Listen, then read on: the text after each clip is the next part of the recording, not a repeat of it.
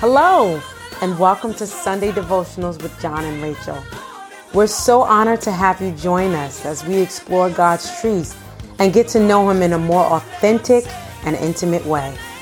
As we go through life, many of us have questions, concerns, and issues that may hinder us from fully embracing who God is and who He's called us to be.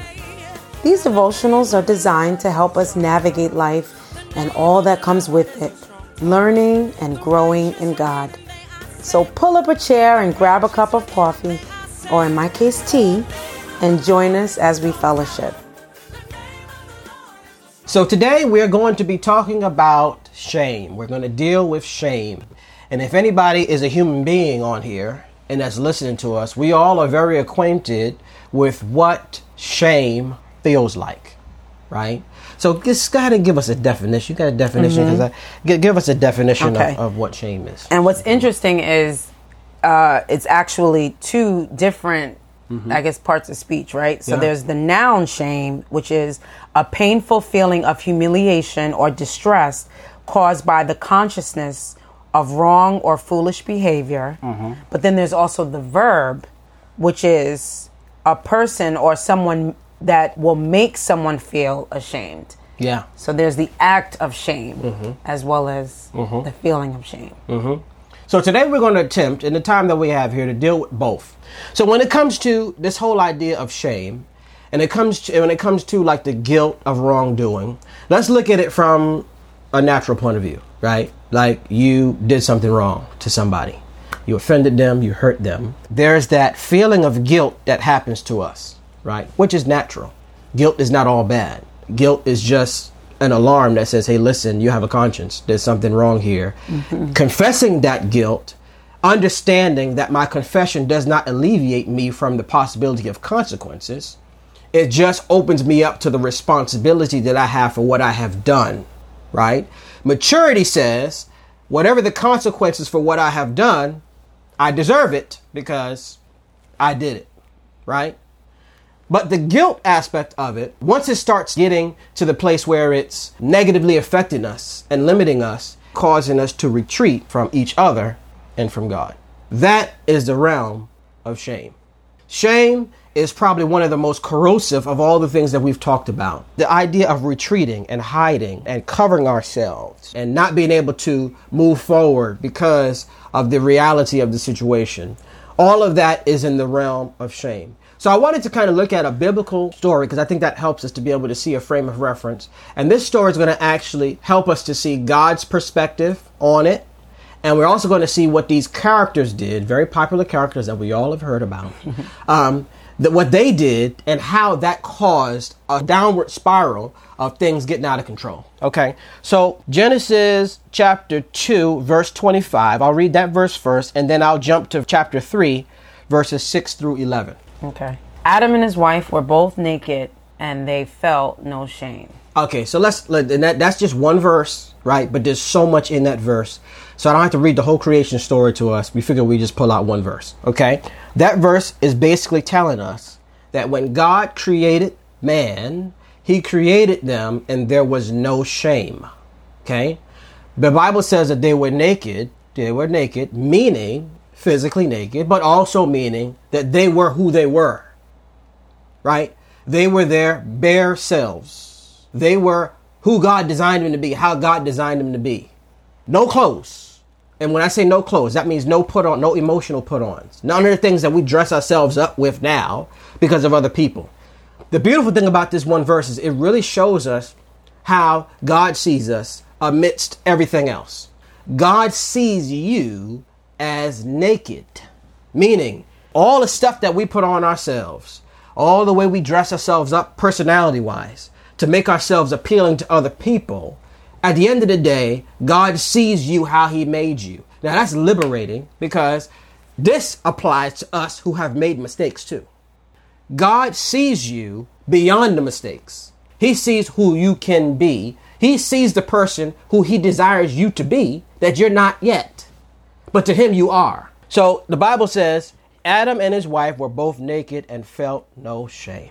So that means we weren't created with shame. That means we weren't created to be hidden. We weren't created with insecurities. We weren't created. We were created purposefully, meticulously, beautifully. Bible tells us we are fearfully and wonderfully made. That basically means that God took his time and was intentional about making you the way you are. And that's the way how you look. That's, your build. That's your personality. That's the timbre of your voice. That's your height. That's your genetics. That's your race. That's everything. That's you naked. God meticulously and wonderfully made you. And there's so many things that happen in our lives that fight that core dignity that God has created us with. So much pressure to be something that God never intended you to be. So much pressure to pick the right career. So much pressure to have the right lifestyle and the right circle of friends and the right this and that. All this pressure when God has really made it simple. I made you naked and there was no shame. So then there comes the problem. Where does shame come from? Where does this whole idea of shame come from? Let's jump to chapter 3. So Genesis chapter 3, verses 6 to 11. Right? So, yeah. Okay. Okay. Yeah. Genesis chapter 3, verse 6 through 11 says, When the woman saw that the fruit of the tree was good for food and pleasing to the eye, and also desirable for gaining wisdom, she took some and ate it. She also gave some to her husband who was with her, and he ate it. Then the eyes of both of them were opened, and they realized they were naked. So they sewed fig leaves together and made coverings for themselves. Then the man and his wife heard the sound of the Lord as he was walking in the garden in the cool of the day, and they hid from the Lord God among the trees of the garden. But the Lord God called to the man, Where are you? He answered, I heard you in the garden, and I was afraid because I was naked, so I hid. And he said, Who told you that you were naked? Have you eaten from the tree that I commanded you not to eat from? Okay. So let's wrestle with this a little bit for a couple minutes, because I think this speaks to the internal struggle that we all deal with. And it also kind of gives us a visual of the clash between the outside pressures and then the internal pressure we have of desiring to be accepted by other people, right? And then accepted by God, which causes us to deal with all these internal things like shame. Okay, so let's look at this, right? We just set the precedence that when God created us naked and with no shame, right? Now notice, naked implies that you have everything you need already, right? And I want to look at it from a godly perspective, right? Because most times when people think about that, they think about a lack. Right. So you think about, I'm missing something. I don't have clothes on. I don't have enough. I don't have enough this. I don't have enough that. But when God says naked, what he's saying is, you have more than enough. You are exactly how I designed you. You don't need that other stuff, right?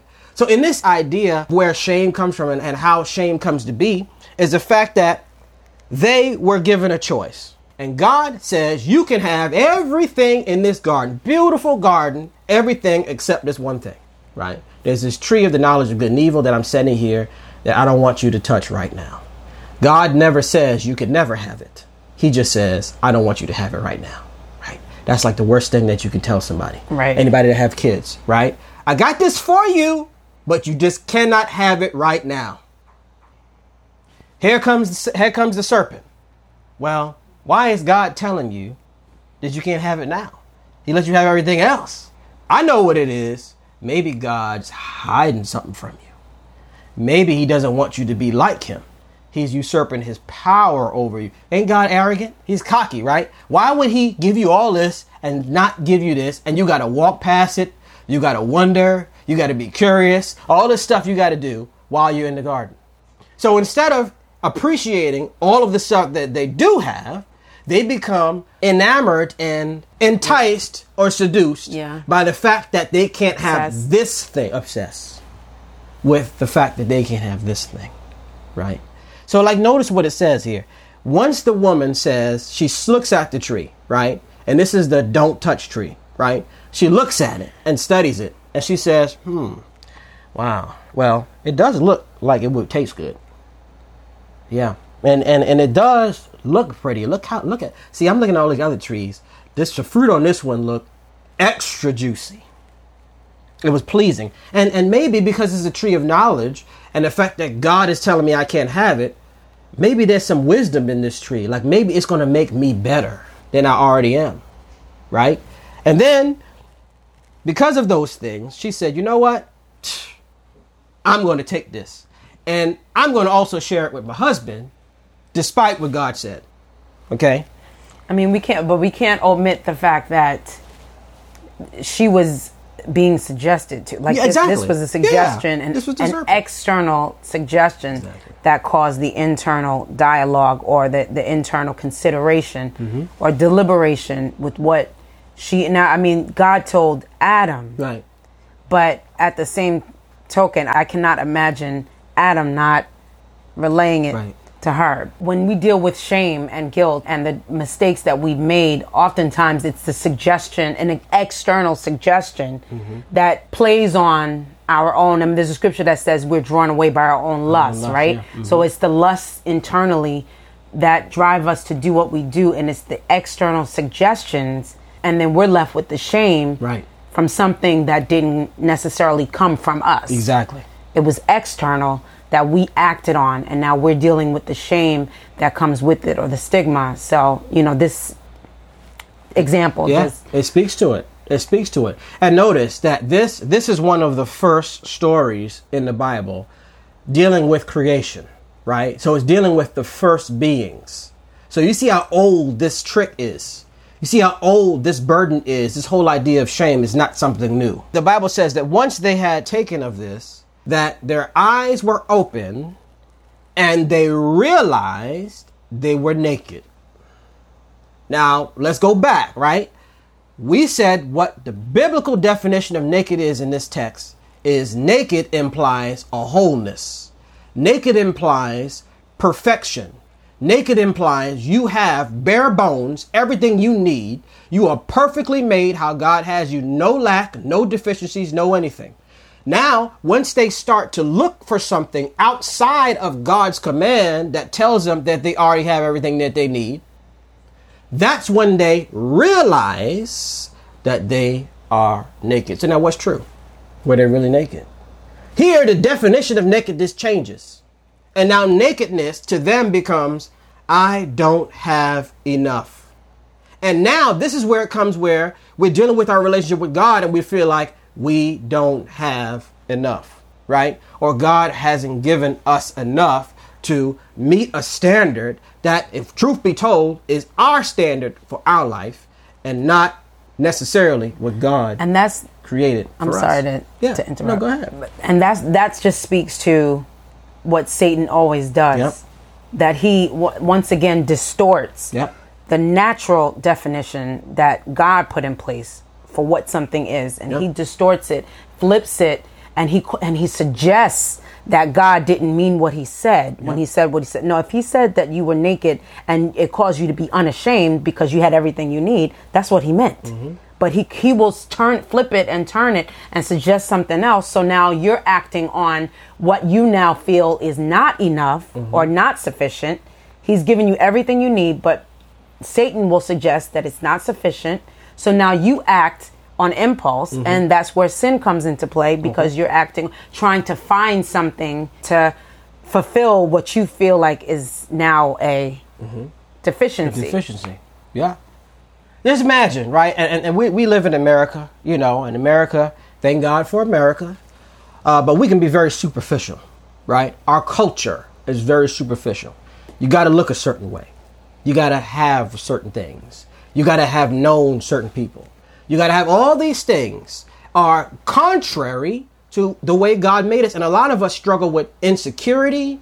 A lot of us struggle with all kinds of stuff when God is saying, you are perfect how I made you, right? You are perfect how I designed you by default. The things that we say we need and the things that we, desire, we have to make sure that we're not desiring them because of some external suggestions that our society puts on us, because that is a doorway to shame. Now, this is powerful here. When they realized that they were naked, they started to try to fix something that was not broken. So they began to sew fig leaves together and create clothes for themselves.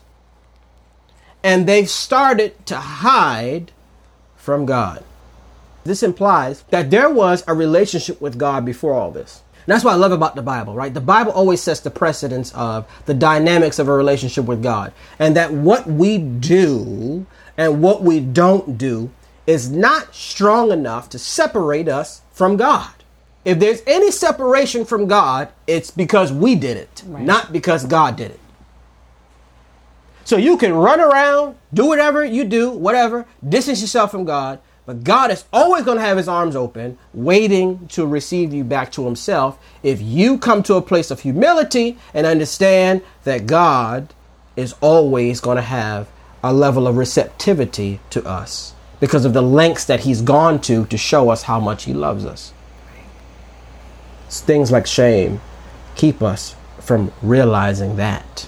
And now the fact that you need clothes, the suggestion of that, the suggestion that you were born into the wrong family, suggestion that your life is not, you're looking at your peers and you're seeing what they have, and by this age you should have had this, all that stuff is contrary to the way of thinking that God desires for us to think. I'm hoping and praying that we can see how deep this whole thing runs and how bound we can end up being and the level of freedom that the Lord is actually calling us to. Mm-hmm. So they take the fruit, they eat it, they realize that they're naked, and then they sew fig leaves together and make coverings for themselves. And then here comes God. The Bible says God comes down, walks in the garden in the cool of the day, and when they hear God's presence coming, they run from it. They run away in shame from God's presence. Okay? Now, the interesting thing about this is God didn't expect them to run, because God asks where they are. See, now this is powerful because this speaks to the heart of when we sin, when we mess up, when we're guilty, when we do things wrong. We expect God to come down and almost destroy our lives as if somehow he forgot how he made us, right? God gave us a choice. To me, that is one of the most powerful things that God has given us. It shows how much he loves us, that we're not robots. At the end of the day, he presents us with things and he allows us to choose. In this scenario, man chose to go with the suggestions. That there's a possibility that God was withholding something from me. There's a possibility that nakedness does not mean wholeness, but it means that God has pulled the wool over my eyes. And now I can see why my life should have gone this way. It's because God was withholding something from me. The Bible says God comes down, calls unto them and says, "Where are you?" Which implies that he expected man to be where he left them, regardless of what they did. He expected to be able to see man coming to him because they messed up. But shame caused them to run away from the presence of God. So then man answers, "I heard you coming, God, and I was afraid because I was naked, so I hid." Now this question, God asks, who told you that you were naked? Now God uses their definition of nakedness in his question. God says, who told you you were naked? Meaning, who told you you were deficient? And that's what shame does. Shame makes us feel like we're deficient. We're not worthy enough to come out into the light. We're not good enough to be seen because of what we've done. So you can have all the stuff we talked about. Forgive yourself. Overcome condemnation. But there still can be a part of you that doesn't come out in the fullness of who you are, because there's still a part of you that's ashamed of what you did, didn't do, what you experienced. So as we're on our way to wholeness, there is a level of embracing that we are called to do that's beyond confessing what we've done. There must be confessing what we've done and then relinquishing control and not allowing the perception of people to cause us to hide from the light that God wants us to walk in. So if we can encapsulate what this whole concept of shame is basically at the heart, our perception of how we feel people view us. And I'd like to just add, people view us based off what we've done. Yes. Based off our actions or choices. Yeah. Yeah. And nobody can run from that, right? We talked about various Bible characters who did stuff and it was very public. Like, it was scandalous stuff. Like, seriously. Like, it's not stuff that you can just, throw the rock and hide your hand at. Like, these are very, very, very public stuff. And God yet required them to be able to walk in a level of freedom in the midst of opposition. And in the midst of people reminding them and shaming them and telling them what they did and why they're not qualified to be what God called them to be and why you don't deserve this and don't deserve that, pointing the finger, looking down on people. And at the end of the day, if we're not careful, shame will cause us to define ourselves by the finger pointing. We will believe the label. We will believe the stigma. And that will cause us to walk in bondage with people always on top of our heads. And that is contrary to what the gospel is, right? There's no way for us to fully embrace what God has for us if we are walking around in shame. So with here, like, how do we deal with the definition of shame in its two parts? So the first part is the initial guilt, right, that we feel, the internal struggle, right? So now, let's go back to the definition. So it was, the verb was... the verb was to make, to feel, so that's people to feel doing ashamed, it. right? But and the noun is a painful feeling of humiliation or distress caused by the consciousness of wrong or foolish behavior. So that's what I want to talk about, right? How do we deal with the consciousness, the humiliation, the embarrassment, right? And I was thinking about it, whenever I was in an environment where, I felt embarrassed or played or whatever it was, roasted, whatever the word is now that my kids use roasted now. Oh, you've been roasted, burned. Okay. When you feel that, there's almost like it's like you feel like you're targeted, right? And a part of me always was, I don't want to say envious, but I always looked at people who were able to laugh at themselves, right? Or not take themselves as seriously and really enjoy life and enjoy things. There's an aspect of pride that plays into the degree that we're embarrassed. There's an aspect of pride that has the control of how much we feel we need people's approval. And we just got to be honest with that. At the heart of shame and embarrassment is pride. So you don't want to feel like your peers or your contemporaries are looking down on you for any way, shape, or form. And unchecked shame leads to anger, leads to rebellion, leads to spitefulness, leads to unforgiveness, leads to all bitterness, all this stuff. And if we're not careful in coming into the truth that God says we are, not other people, we can fall into this downward spiral of dealing with these issues when the root of it is shame. The root of it is our egos were hurt. Our pride was bruised, right? So how do we deal with the embarrassment that we're feeling? And if we could say anything, it would be there needs to be a revelation. And this is what we need to pray for, that God would really help us to see ourselves the way he sees us. If we're going to concede to the fact that God created us, and he created us intentionally, he created us with a purpose, he made us the way he made us on purpose, then if that's the case, then he knows why he did. And he's made us all valuable to this earth, not just to your friends, not just to your family, not just to your circle. You are valuable to this earth. From God's point of view, you are valuable to this planet, to this world. And there's something inside of you that God wants to excavate to bless the world. And in order for us to see that, we got to get past ourselves. And in order to get past ourselves, there must be a surrendering to the person who made us. And that's just as simple as it is. So, Lord, help me to see myself the way you see me.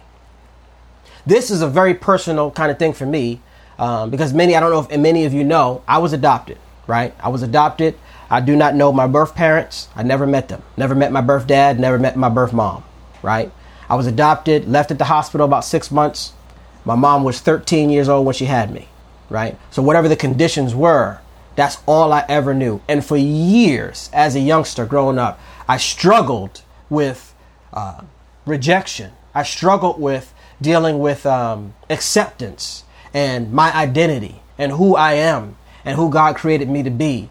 I felt so deficient going to school things and people thinking my adoptive mother was my grandmother, or, you know, your dad is not here, or whatever it is. Just dealing with that. Going through the puberty stuff and all that other stuff that, you know, learning how to tie a tie. All these little things, fixing cars, learning how to deal with a car and all that. But there was so much that I had to deal with in growing up. So feeling that shame, feeling like you're not enough, feeling like you're deficient, feeling like I wrestled with that for a long time. For a very long time. I struggled with that. And nobody knew. Nobody had any idea. And just right now, some of y'all probably like, what? Really? But our life together and my life is a testament to what God can do when you surrender to Him and allow Him to show the world who He made you, right? There's a scripture that in the Bible that says God will make beauty from ashes. That means God doesn't need a perfect canvas to create things. God doesn't need a beautiful tapestry. God can take something that looks absolutely atrocious and make it beautiful in its time, though, right? So there was a process that I had to go through, and dealing with the shame and dealing with the feeling like, man, God, like, really? And there was times I felt like an alien. Like, I'm Clark Kent. Y'all want to know who Clark Kent is me, right? Like, I came here in a spaceship and I landed here somewhere. And that's just what it is, right? And this is a reality that many people face and many people deal with in secret. A lot of people wrestle with these issues like, God, why was I born into this family? God, why am I dealing with this? God, why does everybody else seem to have stuff and I don't? And it causes you to hide. Mm-hmm. It causes you to cower down and not embrace the possibility that God has another formula for the possibility of greatness. Like, God doesn't need 1 + 1 + 1 + 1 for it to equal the answer. God created math. So He can take someone who never had a father, never had a mother, insert him into a family that will make him feel whole. Have him marry someone whose family will embrace him as a child, as a son, and then make him whole and then make him a blessing. Why can't God do that for you? But we pigeonhole God because we are looking at the tree that He told us we can't have right now. And it's not until the right time comes when God reveals to you the why that your life itself is a blessing. See, now that I've shared that with you, and now you've been able to experience me and experience us, now you can see, man, really? That was always my backstory. But it wasn't until I surrendered to God and I said, Lord, I just want to be what you created me to be. That's it. And it was a simple prayer. And I just went after God. I just got connected to a community that would strengthen me. I opened up my spirit to what God would have me to be. And I'm still a work in progress. God knows. He's still working on me. However, I'm not what I could have been if I didn't surrender to God. And if I allowed shame to consume me and stayed in the dark because I didn't have everything everybody else had. We probably wouldn't be.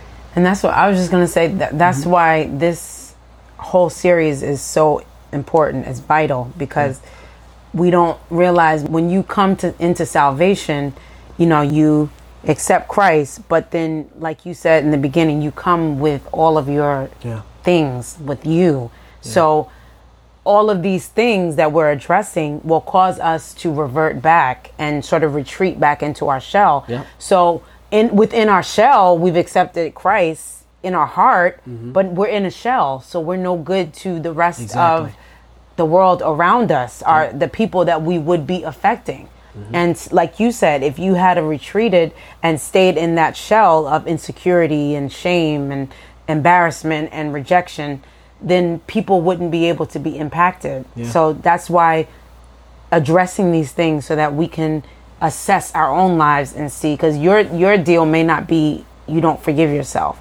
It may not be shame, but you may deal with rejection, which causes you to be angry or bitter.